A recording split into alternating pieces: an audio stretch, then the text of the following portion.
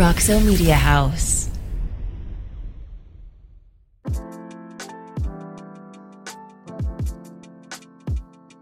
Welcome back to another episode of Talkin' Frogs. I'm your host, Jamie Plunkett, here in the Flying T Studios at Roxo Media House over in Clearport, Fort Worth, Texas. It's a long name. We got a great guest, though, here in studio with us today. Kyle Luongo, assistant coach of the TC Women's Volleyball Program, is in studio with us. Kyle, thank you so much for stopping by. Yeah, I appreciate you having me. Yeah, I'm excited to be here. How do you feel about the studio? I know this is your first time here.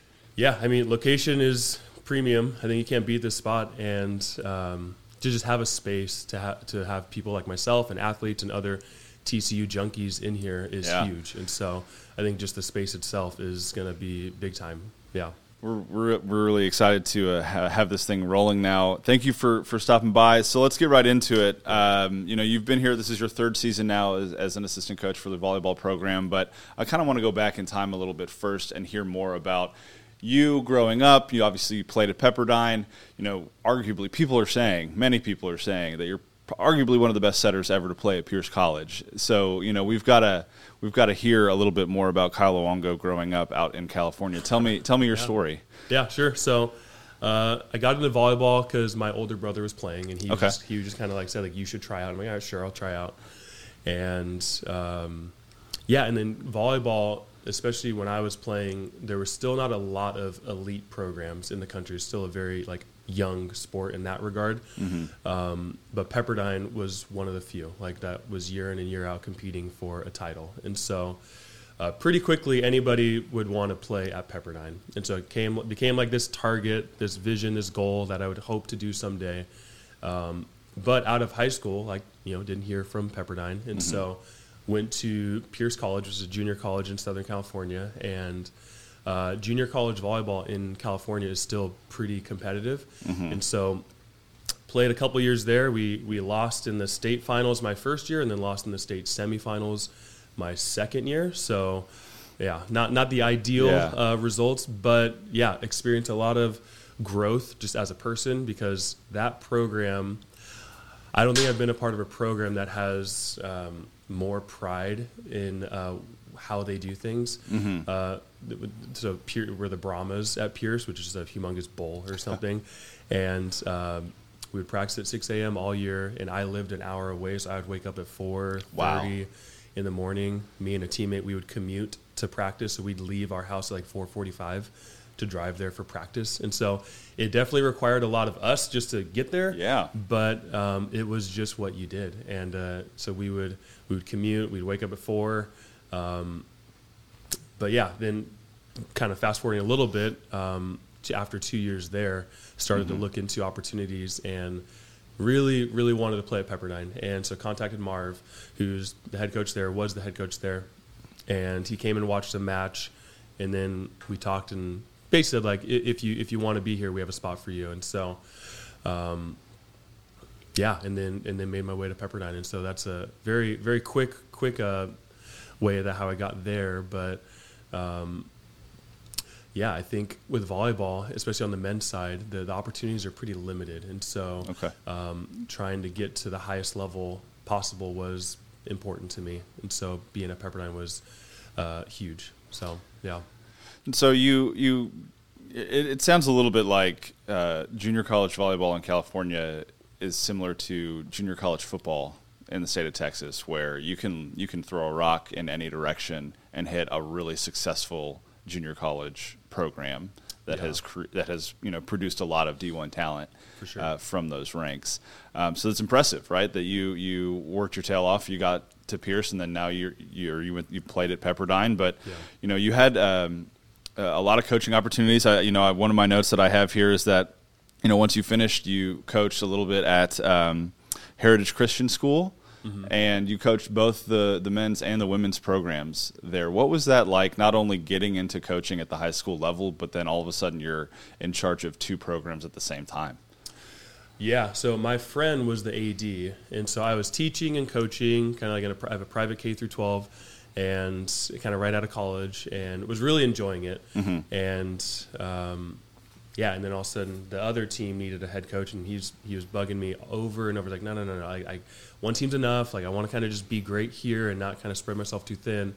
But he definitely worked at me over and over like Chinese water torture. And he talked me into it, is the kind of the short of it, but ended up being a blast coaching the guys, because I think, again, kind of talk about like the men's opportunities are a little more limited. And so the idea of coaching the boys team was kind of like, I wasn't super enthused to do it initially, because I was Sure. like, well, like the women's game is the one that has more opportunity, more growth. And so that's kind of where I wanted to mainly stay. And so, but to be able to like have influence on the whole volleyball program of a school was pretty cool. And especially was like 24, 25 at that time. So I think even just being young and doing that, I learned a lot of what to do, and definitely a lot of what not to do, of trying to lead a program well. And then honestly, a few years after that, like kind of had a mini quarter life crisis of, is this what I want to do long term? Because I loved coaching, but I was still feeling a little bit like I wanted more. And the collegiate game is where obviously you can just dive fully into it. And Marv at Pepperdine would always say, like, get to the highest level you can and then stay there as long as you can. And so with hopping into collegiate coaching, it wasn't like, hey, I want to jump into a mid-level D1 program or a D3 or D2. Like, I wanted to see, like, how high can I get right away? And with volleyball, with I think many other sports, like the volunteer position is a natural gateway into a high-level program. And so my wife, Melissa, and I had been married for maybe 6 months. And then University of Michigan, which had been in the Final Four the previous year, needed a volunteer assistant. And so like, hey, babe, let's move across country for a job that pays me $0.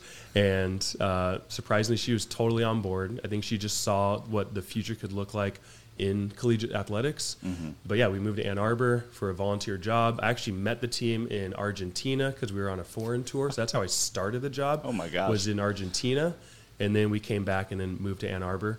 But getting into the collegiate game was really important to me, and jumping right into the Big Ten, where every match is a big deal, thousands of people every game, and to learn from the Rosens, but just to immediately get thrown into the highest level of volleyball in the country was huge for my growth, and it really ignited the fire to, like, this is what I want to do. It wasn't like the K through 12 teach and coach. It was I want this to be what I do all the time. And so, yeah. So you had this opportunity at Michigan, which is just such an incredible opportunity. Sounds like it was hectic right out of the gate, meeting the team in Argentina. But was there a moment in your collegiate career, or maybe when you were still at junior college level, where you thought, coaching is something that's intriguing to me? Kind of tell me how you got from playing into coaching.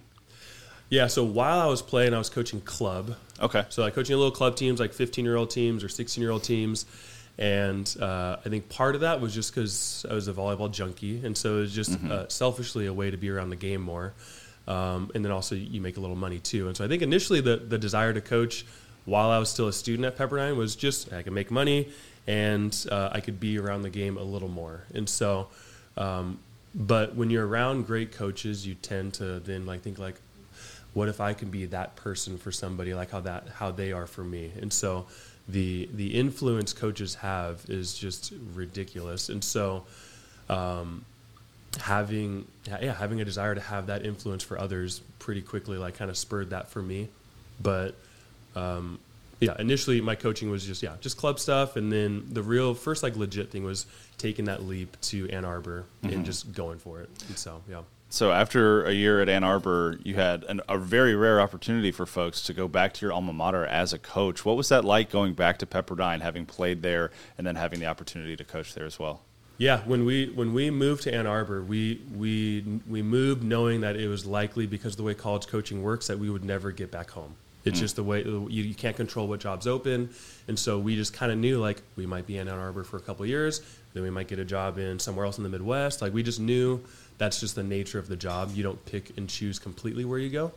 But I was thankful because For like the 10 months we lived in Ann Arbor, for like 8 of them were winter. And it's just, as a Southern Californian, that was just a little brutal. Like, car doors are frozen shut, and I'm calling Mark. I'm like, hey, I can't get to work today. My car door is frozen shut. And he's like, oh, don't be ridiculous. You just got to do this and this, and it breaks the ice.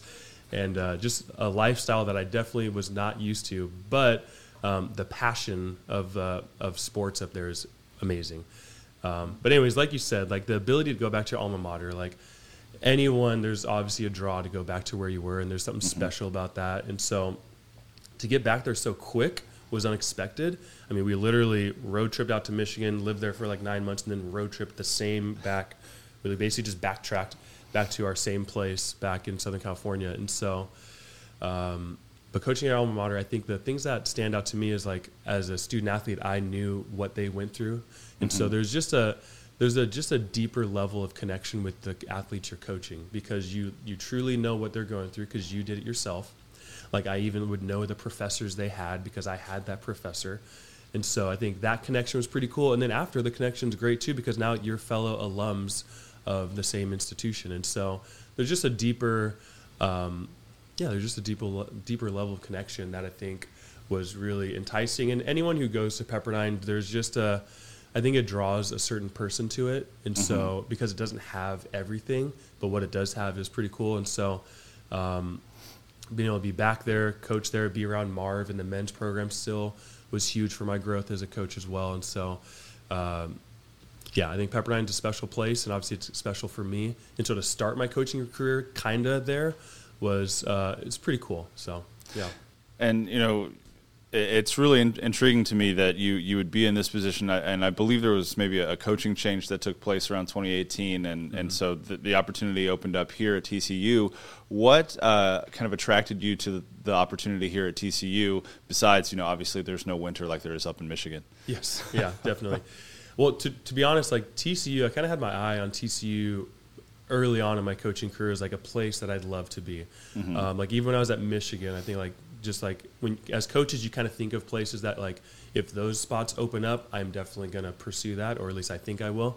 And TCU is always a spot that was on like that like list that I had of like, this is a school that I would pursue if the time was right.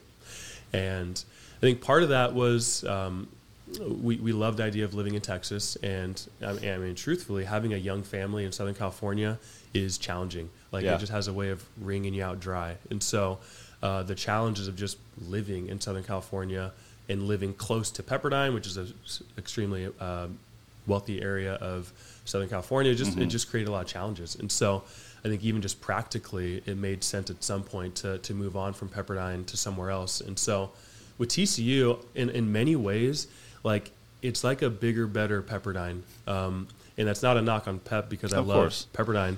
But athletics is a huge deal here, but we still have that awesome like small campus feel. I can walk both like corner to corner of campus in 10, 15 minutes. Academics is a big deal here, private school, and the support of athletics is huge. And there's a lot of passion here with being in a big city of just all things TCU. And so TCU was a draw for me really early on. And then now with recently, like the volleyball in DFW is ridiculously good. Like it's better than Southern California, where I think culturally volleyball is a big deal in Southern California because the beaches and it's just kind of more the vibe. Sure. But the actual talent in the DFW Metroplex is better by a lot. And so even just the ability to be in a place where like the best players in the country are honestly a drive away.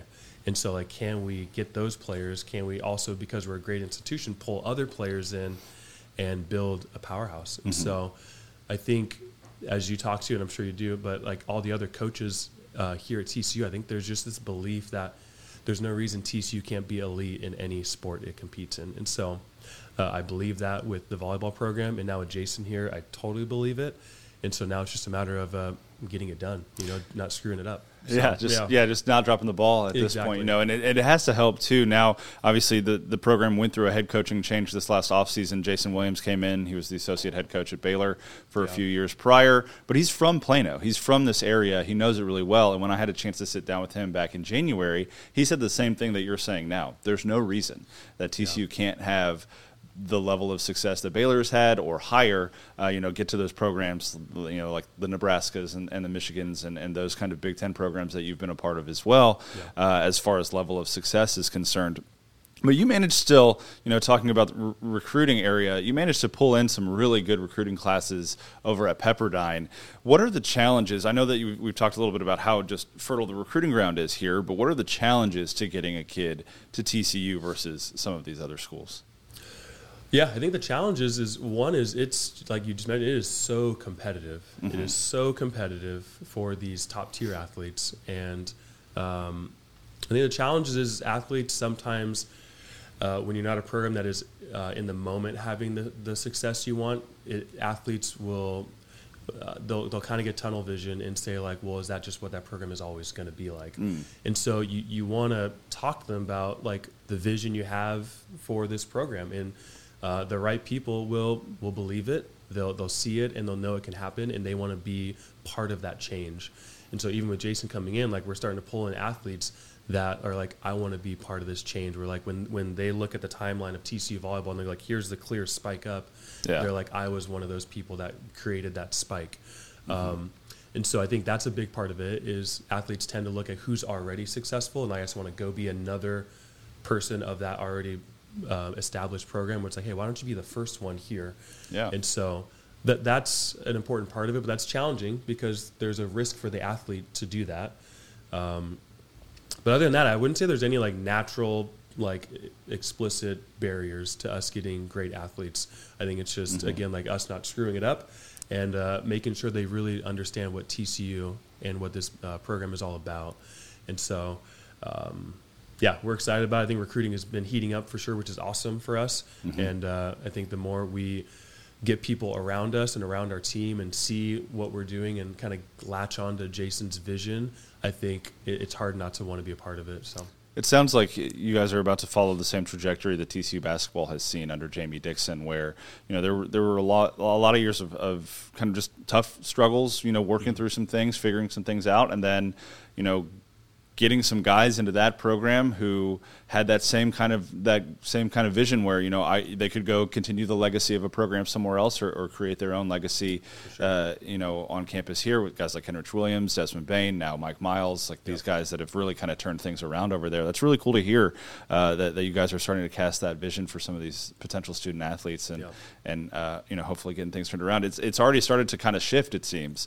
Just in the 13 matches that you guys have played this year, really challenged yourselves in non-conference with some elite level programs, Minnesota and Wisconsin both coming down here. Obviously the Big 12 conference is no walk in the park either. Everybody seems to be kind of peaking this time of year. And tell me though, first year coach Jason Williams, you made it through this transition and are still here in your third year. What changes have you started to see within the program under Coach Williams' leadership? Yeah, I definitely made it through the transition. That was a nice way of putting that. Like I still have a job, so that was huge. With the wife and kids, that was definitely a challenging time because you're like, well, crap, like we don't want to move, we don't want to leave. We were starting to feel like we really getting invested into TCU, Fort Worth, because when I initially got hired, it was right at the beginning of the COVID pandemic, and so just a really awkward and challenging time to begin a job and live in a new place, and so. Anyways, surviving the transition was huge. And I knew Jason, and so when I knew he was in the mix, I was definitely hoping and pulling that he would get that job because I had a good feeling he would keep me on because I felt like we were like-minded with a lot of things with training and volleyball. And so, but culturally, I think there's been a lot of changes. I think if you end up talking to some of our girls, they would speak a lot of the same things. But I think from day one, Jason has told the girls, like, we are going to treat this program like an elite program. And so we're going to do things like elite people do. We're going to perform like elite people, and we're going to hold you to that standard. Like there is no like comparing to this and that. It's just comparing to the standard. And are we at the standard? Yes or no? If not, then we keep working at it. And so the accountability is higher. The standard has been higher. But what also is cool is the belief in them to do it, their ability to do it, I think, is still present. So it's not like this beat down of them like, you're not the standard, you're not the standard, you're not there, you're not there. I think the players would also feel like we believe in their ability to get there. And so, and Jason makes sure to remind him, like, hey, like, he's like, I wouldn't ask you to do it if I didn't believe you could do it. And so he's like, this is not a year and a team where she's like, hey, like, here we go, good job, like, let's keep working hard. He's like, no, like, this is a team that can be scary good. And like, if we believe in it and we train and have actions and behaviors that line up with that, then he's like, we will be a team that's scary to play. And so that's been huge. I think, I mean, even honestly, we have this like visual, like, we have this metaphor with our team that is kind of permeates everything we do now. And sometimes it's kind of a joke, but other times, like, it's also just serious. It's like Jason talks about dragons and butterflies. Okay. And this visual of like, we don't want butterflies on the court because a little wind comes and a gust and the butterfly is gone, right? Yeah. But like a dragon breathes fire, decimates everything in its path. And so it's just this visual picture that like the players can wrap their mind around, like, I want to be a fire-breathing dragon and not a butterfly. And it ends up being an adjective to like almost anything we do. Like, hey, that was not a dragon approach right there. That was not a dragon off blocker move. And they know exactly what we mean when we say it, because just that mindset of we want like 6 dragons on the court and 0 butterflies. We want to be relentless. We want to just have this feisty, aggressive mindset. And that's a huge part of what he's put in place culturally, is just like this. Yeah, we just want to unlock this more aggressive and free version of them. And I think that image is something that like definitely like we joke about sometimes, but like it's definitely like you ask anybody like within our program, it is a huge part of just what we talk about every day of like, you need to be a dragon. Yeah. And like, you are a dragon, just be a dragon, just do it. Just decimate everything in your path. And so culturally, that's been some cool stuff with him.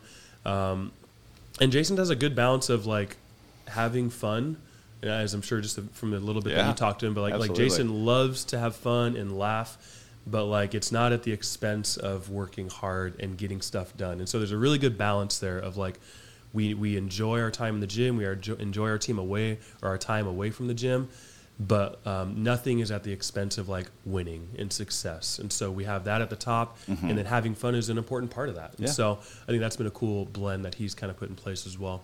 Well, it sounds like the culture is starting to take root if you guys are able to take one of the kind of core tenets of be a dragon and joke about it and laugh with it and love it, and then also know that that's what the standard is at the same time. That's really awesome.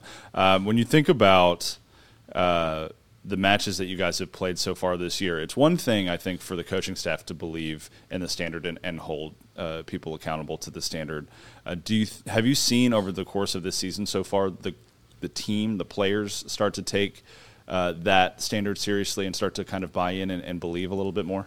Yeah, I think it's happening, and change takes time. And so for some players, I think they latched on right away. And then others, for whatever reason, like it just takes a little bit of time. And so, but I think they're starting to see that the way we train and the systems we're trying to put in place, like if there is full buy-in to it, and if they just go for it, like it is a way to play that will lead to change and success. And so I think they're seeing it. Like we played a competitive match against Baylor, and again, it didn't, honestly, we kind of walked away from that like as a team kind of frustrated, because we're like, wow, we had the chance to win that match, and we feel like we didn't end up playing at a level to kind of make that happen. And so it wasn't like hey, we took them to 4.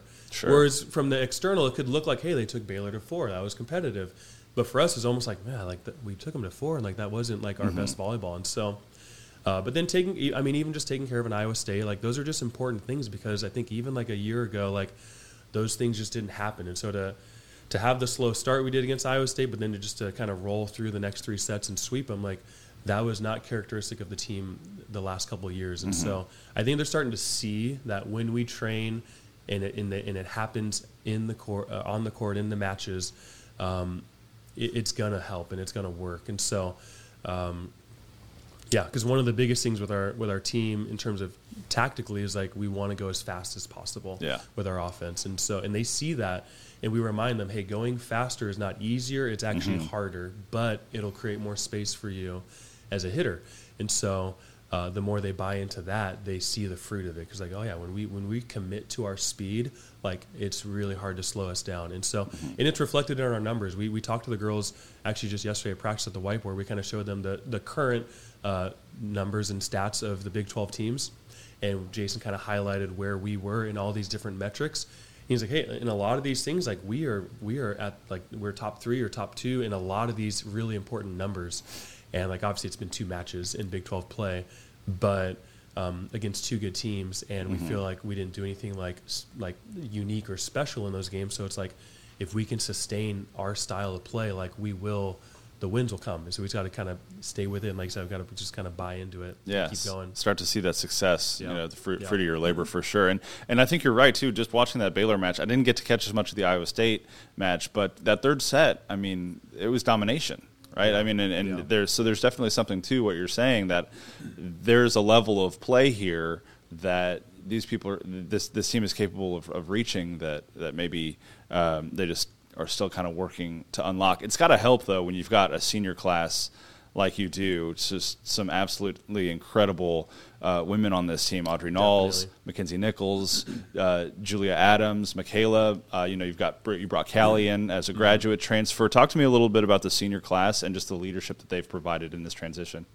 Yeah, they've been huge. I think of Audrey's resurgence has been really cool to see, because Audrey, when she was 17 and 18, like people would go to watch Audrey play at club tournaments just because she hit the ball so hard, and like other girls were hitting the ball and Audrey was like crushing the ball. And so like you can hear in the convention center, like her court, like off in the distance, like, oh, is that Audrey Knowles hitting the ball? Because like it just sounded different. Like she was just blasting the ball. And so it's been really cool to see Audrey kind of have this resurgence and really buy into like that she can be a fire-breathing dragon on the court, because she's got this cannon of an arm and she's got this great like resiliency to her that it's been awesome to see. Like it's really awesome to see her play well. And then the class as a whole, I think what's cool is like there hasn't been a lot of resistance to the change, like because with Jason coming in, there's obviously change. He's requiring more of them, and the accountability is higher. So it's definitely not easier for them, but I think they all want to win. They want to experience that success. And so I think it's important that the senior leadership hasn't been like bogging down the change process. They've actually been trying to accelerate it, which is cool.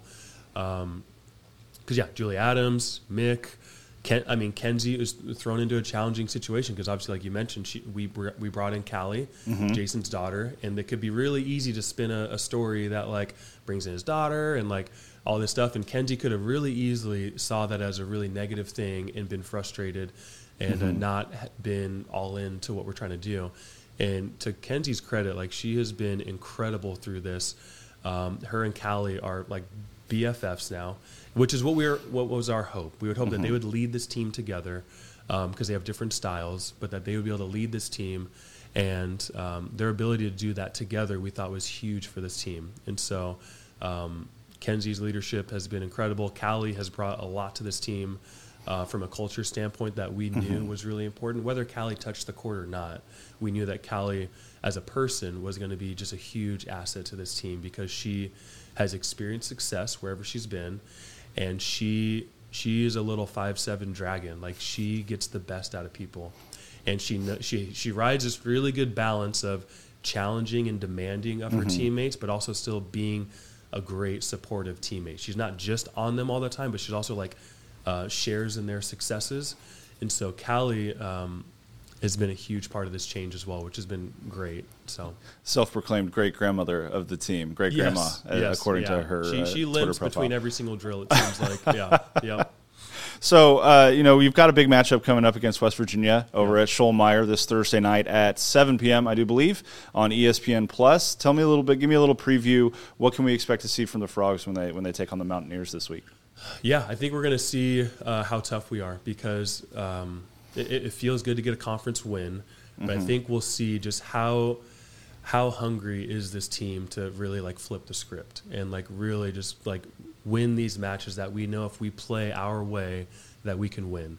And so I think we'll see like a different level of tenacity with this team, with these girls, because I think they, like you talked about earlier, they they know this is just like the beginning of what it could be for this team. And so if they truly buy into that, like then these matches up ahead, like are matches that we can totally win if we play the way we need to play. And so with West Virginia, they're a good team. They have a couple attackers that are going to carry a huge load for them. So for us, it's like, can we execute what we need to do? Can we slow down their top two people? And if we can, we're confident we're going to have the offensive success that we need to win, but can we have the defensive success to slow them down enough so they can't keep up with us? Right. And so, I think we're going into it confident, but I think it's a little bit of like a guarded confidence because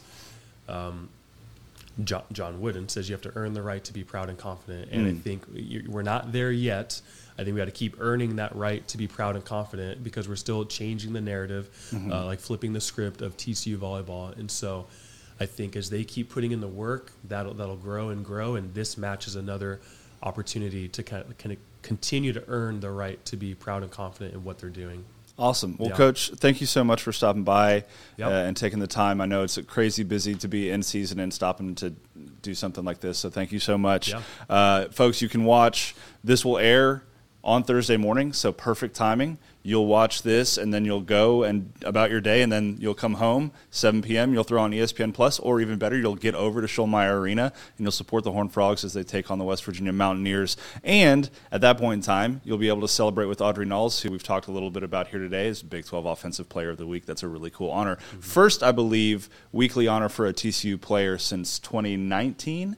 So that's a pretty big deal, right? That's a signal of this change that we've been talking about, this culture shift and this expectation that winning is going to be the norm here now. Coach, again, thank you so much for being a part of the Talking Frogs podcast this week.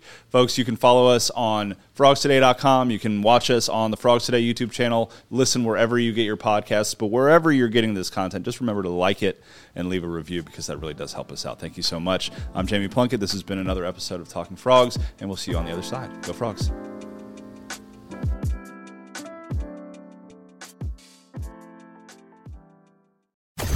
Roxo Media House.